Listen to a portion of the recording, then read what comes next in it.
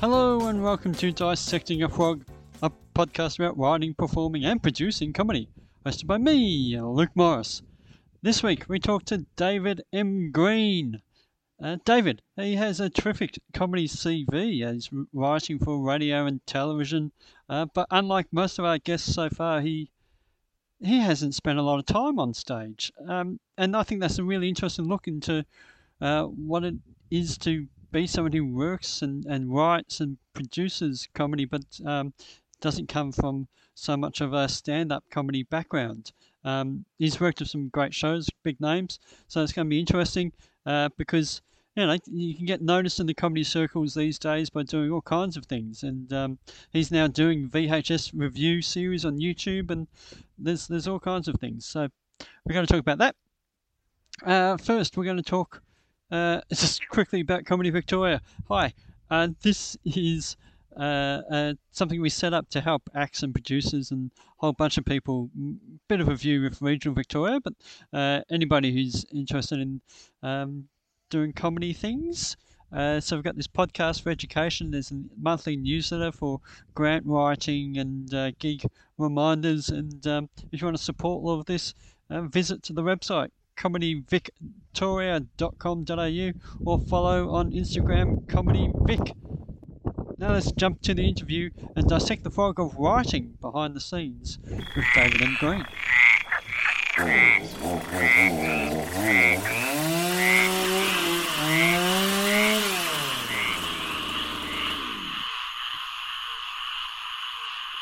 I suppose that leads to a first question. You started writing with comedy in radio. I looked through your bio, 2006 at Flinders Uni. That's right. Yeah. That's Well, correct. that's right. Yeah. That was the kind of easiest thing to do, I guess. Because when I really just went to university so I could do student radio and write for the student newspaper. They didn't have student TV at Flinders Uni in Adelaide.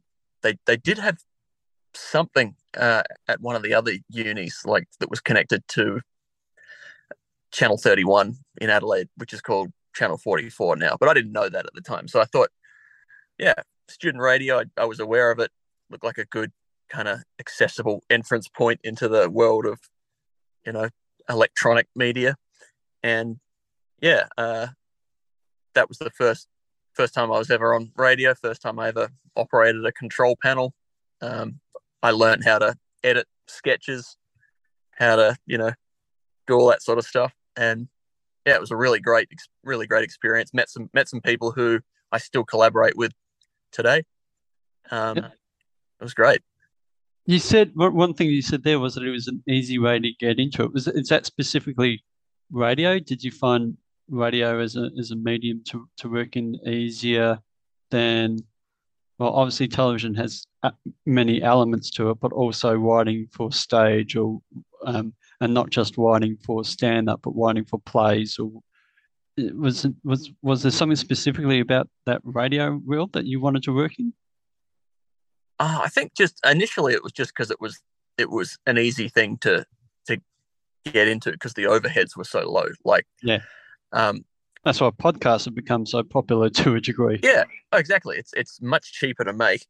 You just need, well, for community radio anyway, you get access to all the equipment. So that's great. If you want to start a podcast on your own, you got to buy a microphone and, have a nice place to record in that's not too echoey. But community radio, you get access to the studios in 2006. You had the studio that had a phone connected to it, so you could record phone interviews. Yep.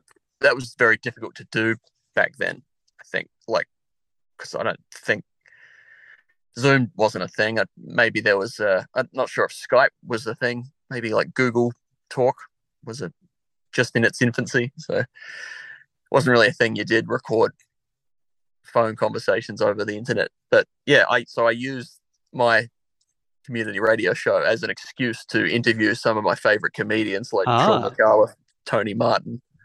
I interviewed Hamish Blake, like when they'd only just started Hamish and Andy on radio. And and just exploiting all those resources for my own personal gain. But then also just getting initially it was I had a half-hour show a week, and then it went up to an hour. Just having all that time to do whatever you want with it, and the first probably 6 months of stuff that I was making wasn't very good, but after a while I got better at editing and better at working out. I think my radio show is better if I got two guests rather than one, because you can bounce off while the other two are talking. You can kind of take a bit of a break and think about the next thing you're going to say. So like learning all those things hands on, was very valuable. And then I took all those skills to community TV when I moved to Melbourne and did RMI TV, student TV. That's great. I love the way you went into the university with a bit of a plan of what you wanted to get out of it. That wasn't just a degree, because I think a lot of people go into study thinking, "Oh, if I get this, writing degree or this something degree, I'll have a piece of paper that says I can do something." When you went in there, sounding like you went in there with a bit of a goal to, I already know what I want to do. I just need access to their equipment. Pretty much, it really wasn't very sensible. That's a great productive way to do it, though. It's great to have that, not such enthusiasm, but it's almost like an entrepreneurship of saying I've got something I want to get out of this. Well, my parents certainly didn't see it. Thinking back to that time, I hardly remember anything about the psychology degree that I studied. All of my favorite memories are like hanging out at the radio studio at 3 a.m. making prank calls. And, I wrote stuff for the Empire Times as well, the student newspaper. And I got all these free tickets to movies. I went to like movie premieres in Adelaide and got to write reviews for stuff. And that was all great. I loved all that. No, that's great. The one thing also you said earlier that you learned how to edit sketches with radio, and I suppose that's something really interesting for writing for radio. How do you mean that you learned how to edit for radio, and saying that you then went on to TV? Is there much of a difference that you see? Are there specific sort of things you're trying to achieve for radio that you can't do elsewhere? I think if you're writing, have to do even sorry, yeah. Well, if you're writing something that's going to be audio only, there's no visual element, so you can't have any visual jokes or anything like that. It's all got to be created in the sound effects, and I think it's got to be it usually has to be a bit shorter and a bit tighter if it's audio only. Something I've noticed is if I'm editing like a visual thing, like a TV sketch or like a web series thing or something that I'm working on that has a visual element, and it's kind of like, oh man, I really need to cut this down a bit. Sometimes it's helpful if you just look at the audio and just cut the audio down, and then you realize I can make this way tighter than I thought I could, and then you drag the edited audio back into the video editing program, and you can just sync it up and go, oh yeah, there's all this stuff I don't actually need. So it's a good way to work out how to be efficient. That is a great I remember editing something when I was younger, and it was the first time I discovered what noddies were, because it was an interview with two people, and I just was looking at this thinking, so the interview is going so long, but as soon as you start focusing only on the audio content and start editing around that to make it tight and the question, you can play around with the visuals later. The audio seems to be the most important part. Yeah, absolutely, and I reckon that's true for visual comedy sketches. Stuff for TV as well. It's like it's much better to have really good audio and kind of crappy vision than the other way around, having really good vision and shitty audio. I'd much rather have the audio right, because that's where you kind of, that's where you can get the emotion across and that sort of thing with music, with the sound effects. And is that where you kind of thing?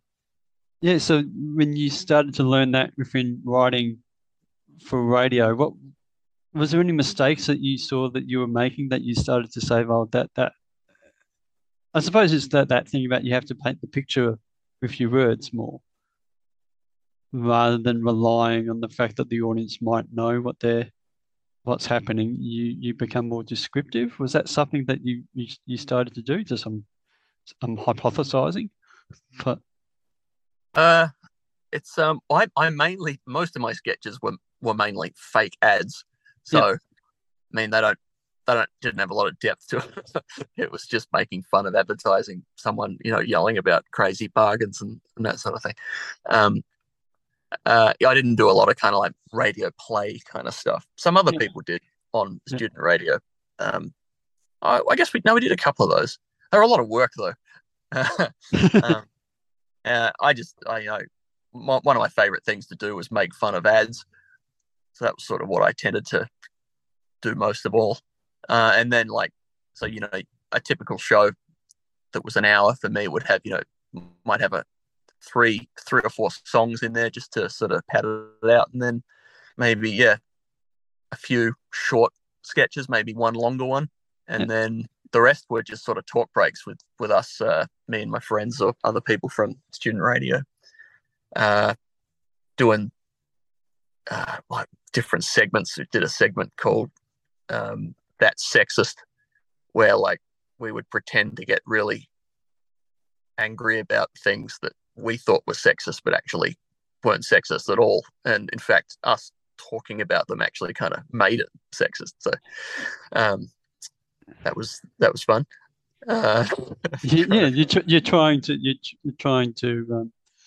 escalate the joke into a yeah, just ridiculousness. Like ridiculous an amount. Yeah. example, an example was Nelson Mandela. That's sexist. What about Nelson Ursendella?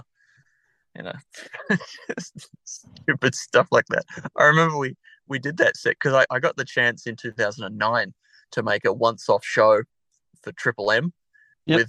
with the guys from Student Radio, and we brought a bunch of it. We brought what we thought was our best stuff from the 2 or 3 years from community radio to that one show. We put all our best stuff into this one show. And we did a that sexist segment, and I remember the guy who was recording and editing that just did not get it. But why is Nelson Mandela sexist? And I'm like, but he's not. That's the joke. He just did not get it. And yeah, that was a once-off show, and yeah, we didn't go more than that.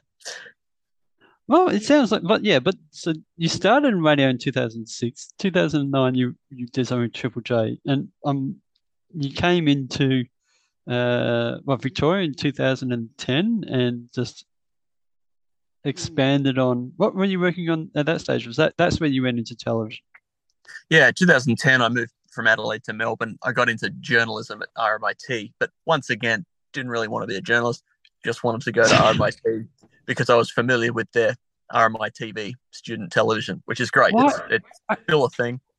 They make I've got shows. to ask that. So yeah, yeah, RMIT TV is great, but why didn't you go into media?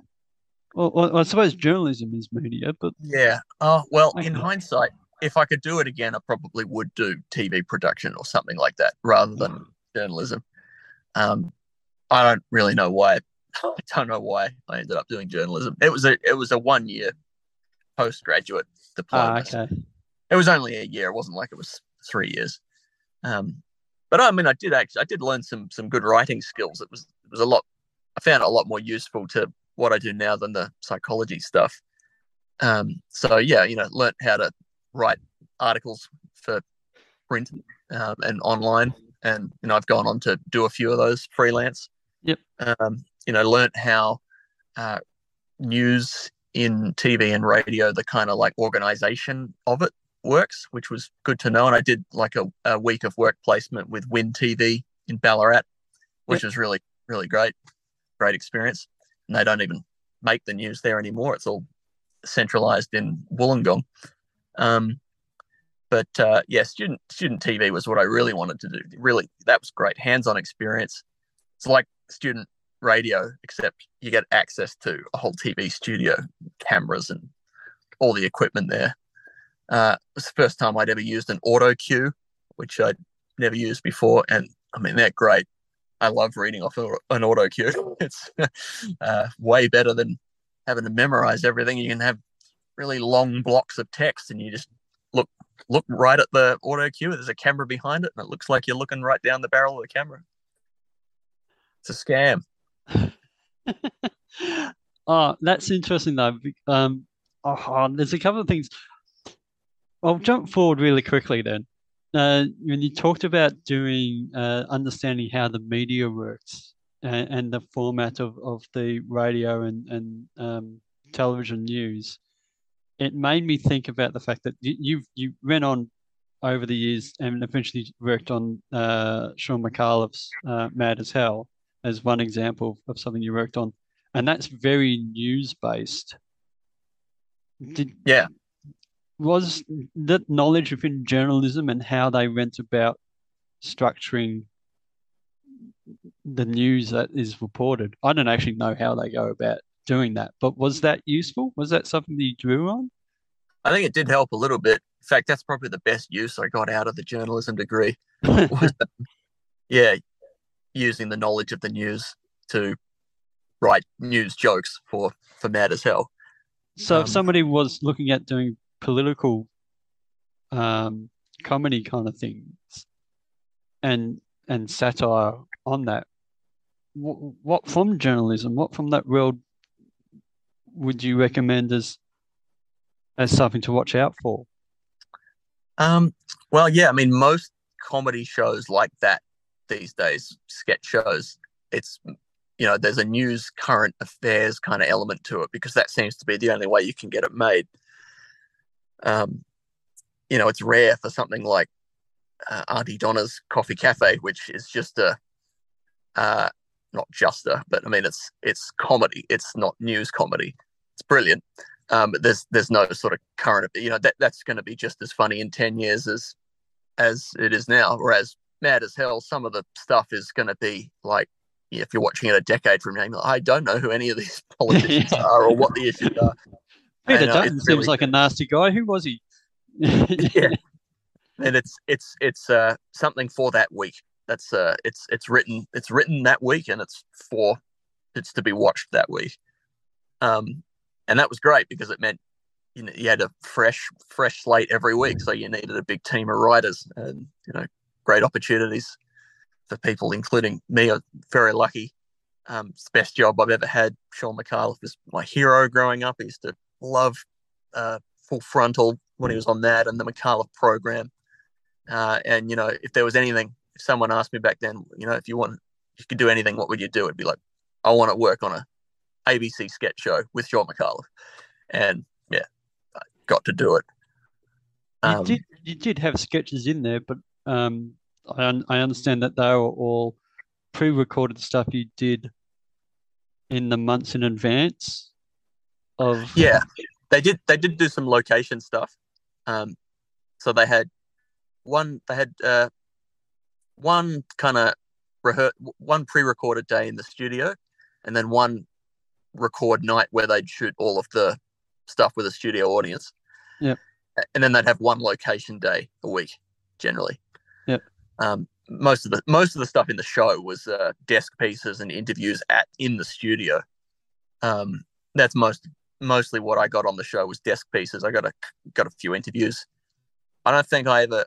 Maybe one location thing. I mean, I definitely wrote lots of stuff, but I think only one location thing that I wrote actually got on the show, and it was a fake ad for Bunnings, and it's probably my favorite thing that I ever wrote for the show.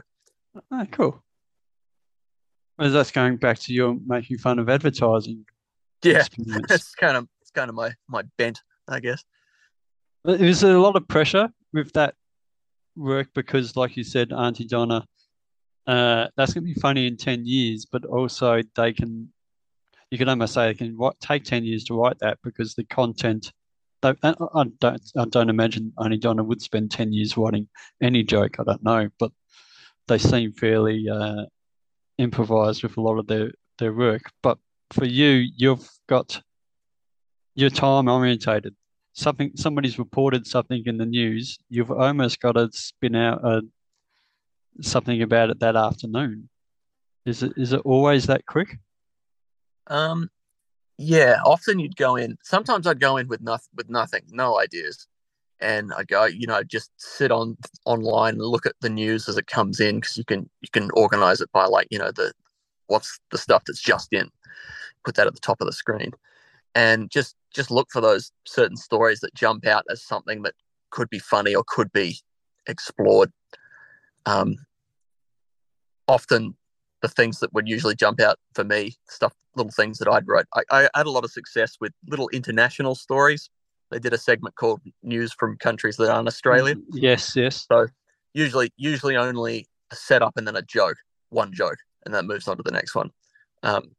So often, if something something happened in a different country and it was something like I don't know, it was like the world's biggest something has been unveiled, or like something was found somewhere where it's not usually found. That sort of general concept was usually, if something like that happened, okay, I reckon I can get something out of that. Those are the sort of general things I'd look out for. But then, would you write like if you found something like that, would you try and write like five different potential jokes around that topic, or how would you approach if you found something that you thought there's a joke in that? How would you go about extrapolating that?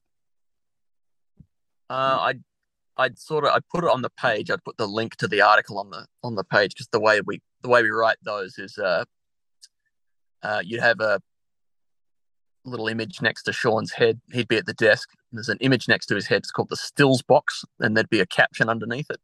Yep. And then there'd be a setup.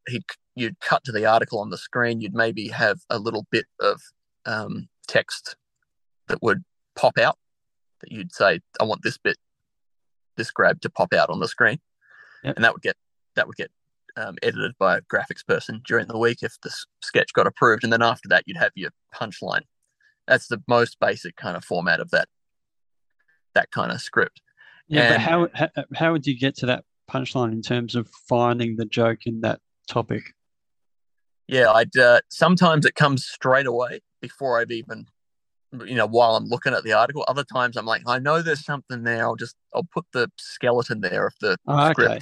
and Yeah. then try and work out the best way to end it. And yeah, sometimes it's really easy, and other times it's really hard, and you got to walk away from the desk and Yeah. go get a cup of coffee and come back. And then often I go to the toilet, and it comes to me while I'm sitting on the can.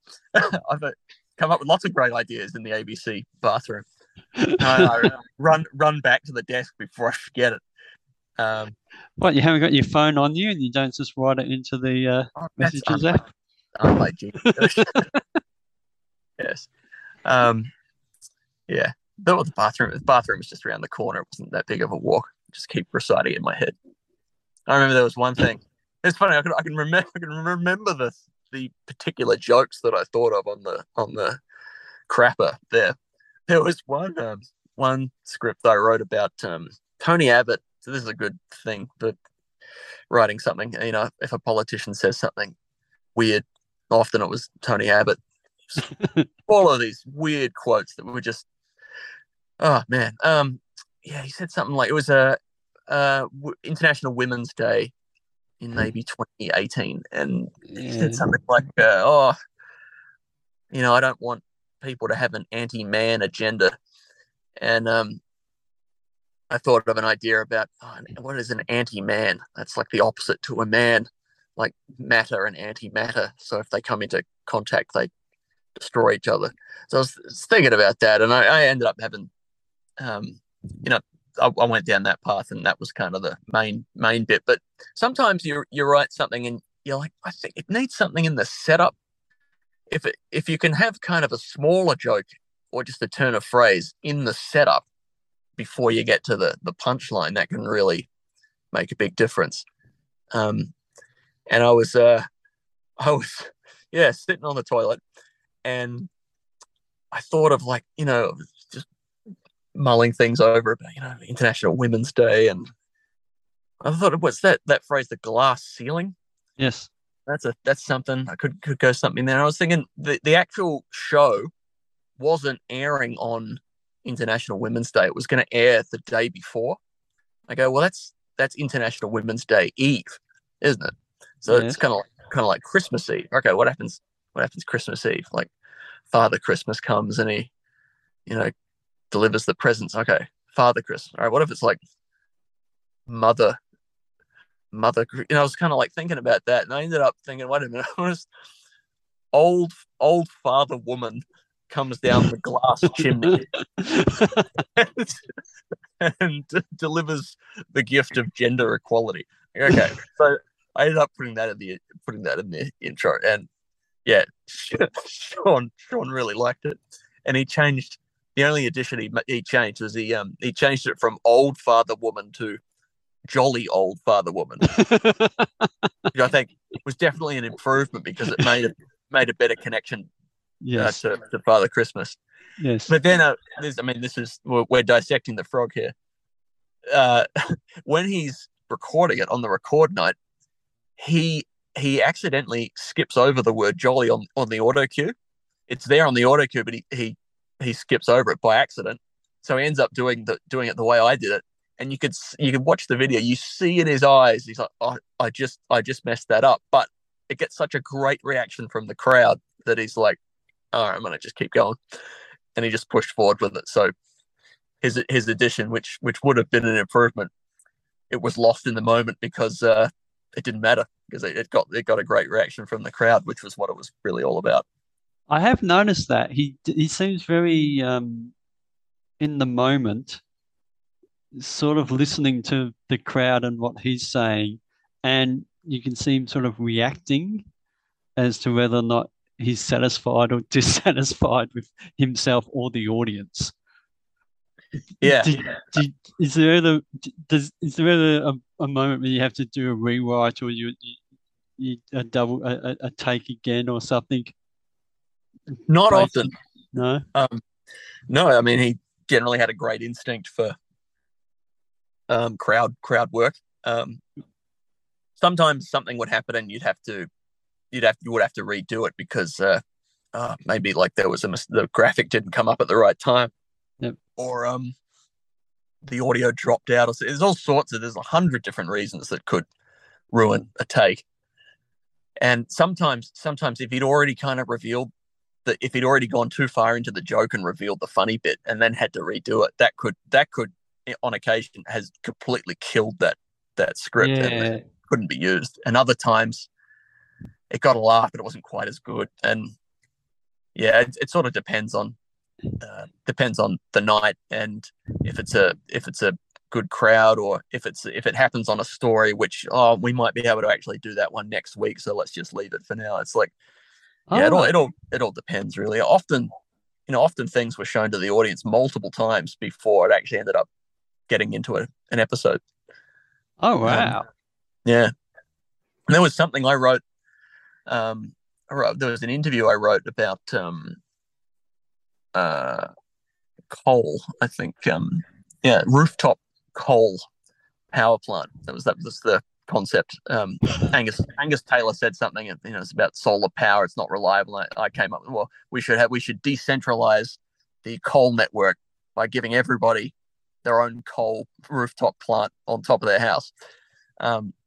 And this was the season in 2021, and it was a strange season because you had lockdowns. We were in and out of lockdown, so there was a while there where we had a studio audience, and then we didn't have a studio audience. And I think the interview was recorded on a night where there was no studio audience, and it didn't get used that week. But then the next week there was a studio audience, so they played the recording from the previous week. They just played that to the audience that week. They didn't bother getting Francis to put on the costume and do the whole thing again. They just played what they'd done. But because there was now an audience there, their laughter wasn't in sync with the timing of the way they did it without the audience. So laughter was over the top of lines, and it didn't work. So then the next week after that, Sean, they redid it so that they could have it all have the timing right with the audience. Oh, And then for whatever reason, they didn't use it that week because they had enough material. They had enough material that was more, sometimes if there's something that's a bit more topical, they want to try and get that out as quickly as possible. That Cole thing, it felt like this will probably still be funny next week or next week. We'll save it. not only that, But it still be topical. What happened then the next week? There was the lockdown. There was no audience again, so they couldn't use that version of it because it had a laugh track. So it just kept getting ruined. And then it ended up not being used that season at all. But then the next year, Sean said, "Oh, if you want to rework that Cole sketch," and there was another sketch that I'd done the previous year as well about Coles, the grocery, the supermarket, which was also kind of evergreen. You want to rework those, make them a bit more up to date. I reckon we can use those again. So yeah, I did that. Found something had happened in the news that I could cut to an article that made it look a bit more current, and then both those things got in like 10 months after they were actually recorded. That's amazing. That's an example of a joke that I was going to say doesn't die, but you write something and you might just sit it aside for years and years and years until it actually finds a home.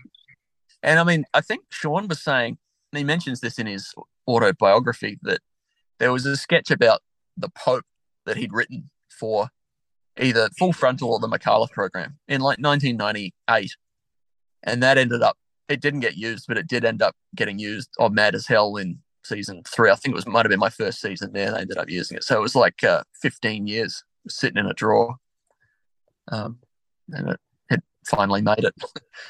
Well, I might use that as a segue then to actually going back a few years. You started in 2006, let's say you started in 2006 working with comedy on radio. Yeah. It took until 2016 for you to do a solo show at the Melbourne International Comedy Festival.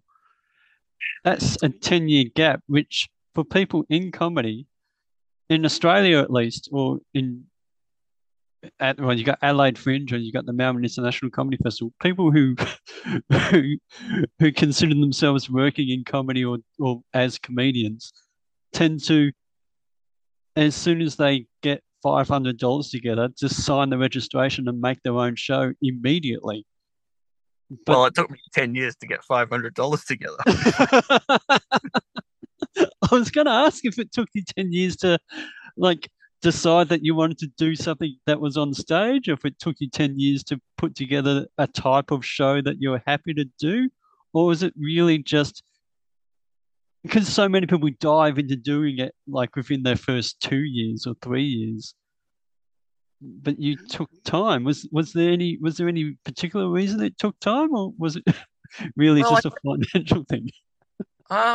Well, I the first time I did stand up was in 2008 at the old Rhino Room in Adelaide, which is now a residential tower. And I did it a few times between 2008 and maybe 2011. So I did it in Adelaide a bit, and then when I moved to Melbourne, I did a few gigs around. But I never really, wasn't really something that I really loved.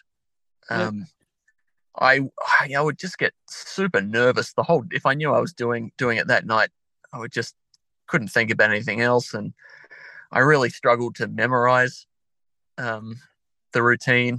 And which is why auto cues are so fantastic. Yeah, absolutely. Like I would write down word for word what I planned to say, and then I would try to remember that. And I really like to get things word perfect. I think that that's the writer in me. Yeah. And I don't know. I much prefer doing stuff for radio or for online for a video element. I feel like you're going to put that much time into crafting this thing. I could put the same amount of effort into making something that's going to last a bit longer than 5 minutes in a room full of people who are mostly other stand-up comedians who are going to perform. that night as well. I mean, that was the other thing. I never really I did raw comedy a couple of times, and they were like quite big rooms or packed room, and that was all right. But then I did it in it was the first time I did it in 2009. Um, did routine. It got a pretty good reception, and then I made it to the next round in Adelaide, and I did the same routine, and it got absolutely nothing. And I Yeah. kind of, and then the same thing happened the next year as well in 2010. I like won the round, the heat, and then I got to the state semi-final, and yeah, same routine, and I think I might have been on first, but yeah, it just didn't. The heat was in the Rhino room. The semi final was in the Arca Bar, which is a more kind of suburban crowd, I guess. And yeah, they just didn't care for it. Um, so yeah, and then but there was always this thing at the back of my mind that you're not a real comedian unless you're doing stand up. And I'd never done a comedy festival show. I have so many friends who are comedians, and they all done them, and I've gone and seen them. Like, oh, this is really, this is if you're into comedy, you should be part of this festival. So I feel like I needed to kind of do it just so I could call myself a comedian. So yeah, 2016 or 2015, I started doing open mic sets again in Melbourne to get enough material to do an hour or 50-minute show. Yeah, and I did it in 2016, and the last time I ever did stand up was the last show of that. I stepped off the stage and went, I don't really have any urge to do this again.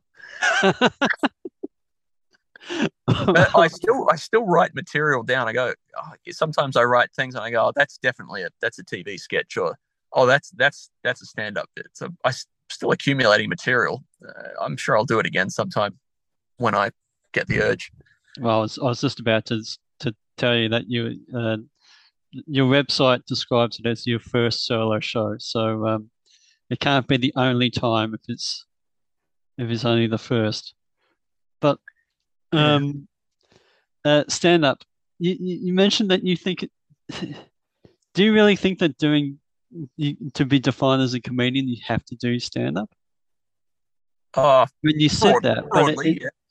Yeah, well, I understand that that seems to be somewhat of a benchmark, but I think with the Dissecting a Frog series, I'm going to interview a lot of people who don't do stand up and are very good comedians, just very good writers, people who write comedy. And it's just an interesting. Then you're a comedy writer, then I think. Ah, that's hard. Is that hard? Well, I guess I depending on if I'm writing a description of myself, like, I'm I'm a comedian, and I kind of backspace that. I'm a comedy writer, performer. Like, oh, I don't know. So it's depending on the mood I'm in, whether I'll actually write that I'm a comedian or not. I feel like when you think of a comedian, you think of a stand-up comedian. And I sometimes when people found out I did comedy, like, oh, where can I see you do stand-up? When do you do stand-up? Like, oh, well, not really doing that. And then just this disappointment that you'd see in their face. It's like their whole image of what a comedian is has just been shattered. Yes. It's happened multiple times. So I mean, that was one of the reasons I think that got me to do the solo show, because I'm like, I keep having this reaction with people. Well, I love that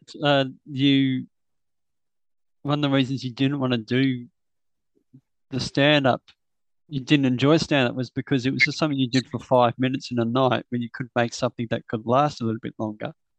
And I suppose is that why you do things like the VHS review on YouTube? I've seen that there seems to be, you do a few times. As soon as you kind of get something together, it's released. But is that why you make those? Is that the purpose behind that, so that you can make something that actually sits somewhere and is present for a while? Yeah, well, that's one of the reasons. I mean, the last few years I've been stepping up with those, making 8 to 2021 I made 10, and then last year I made 8 episodes, and this year I'm making 16. So this is a big year, Oh wow. and I like doing it, and it's fun. It's doing jokes about old ads from old videotapes. So like not a lot of people are doing jokes like that. So I don't feel like there's a lot of competition. Whereas if you're making a topical comedy show, everyone's making the same jokes about the news. Um, so you got to kind of you got more competition. But it's it's something that I can do, and there's no gatekeeper. Like I can Yeah. shoot, I can write it, I can shoot it, I can edit it, I can post it on YouTube. No one's going to stop me. Whereas if you're trying to make a bigger TV show that needs funding, there's all these hoops you got to go through. And if you've got a big crew of people, I mean, that's a whole set of problems on its own. I mean, I made stuff with RMITV. There's a game show I made called 31 Questions. Had a crew of about, I think, 30.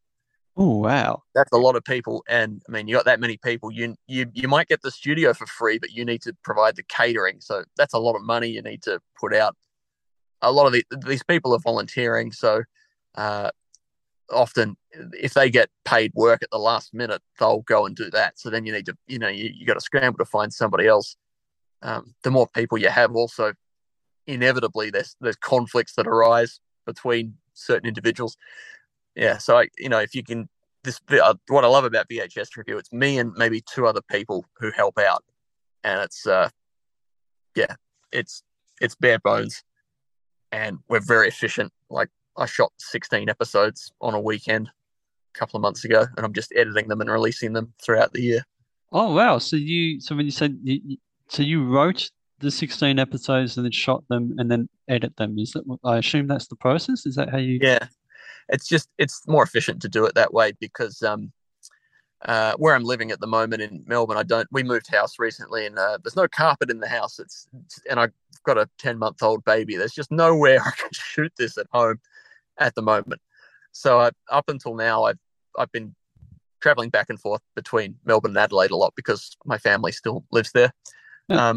But with the baby, it's harder to get back there. So I negotiated with my wife. So okay, what if I just went for a weekend and I shot as many VHS Review episodes as I could, as I can, and then I'll come back and I won't go back again for a while. And yeah, she said that's okay. So okay, and so I had about a 6 week lead time, and I'd already written about 8 scripts because I was just writing them in the meantime after Mad as Hell finished. I didn't have much else to do. So okay, how many can I write? So I just wrote as many as I could. I ended up with 16 scripts, and then yeah, shot all of the pieces to camera, just one after the other. I did 10 episodes on the Saturday, and then I did 6 on the Sunday. In hindsight, 10 was too many because I'm losing my voice towards the last two. And you'll be able to see it. You can hear my voice is quite different in some of the episodes. We didn't shoot them in order either, so try and work out which one was number 9 and number 10 the Saturday. And I had a glass of rum off camera that I was sipping because I'd heard that was good for your throat, and it did make a difference. But yeah, after the 10th one, I was just absolutely exhausted, and then doing 6 on the Sunday wasn't so bad. But I really like those, and I script them as if it's a TV show. I think I kind of take the same approach that I took at Mad as Hell with writing scripts about doing multiple drafts and trying to make it as tight as possible.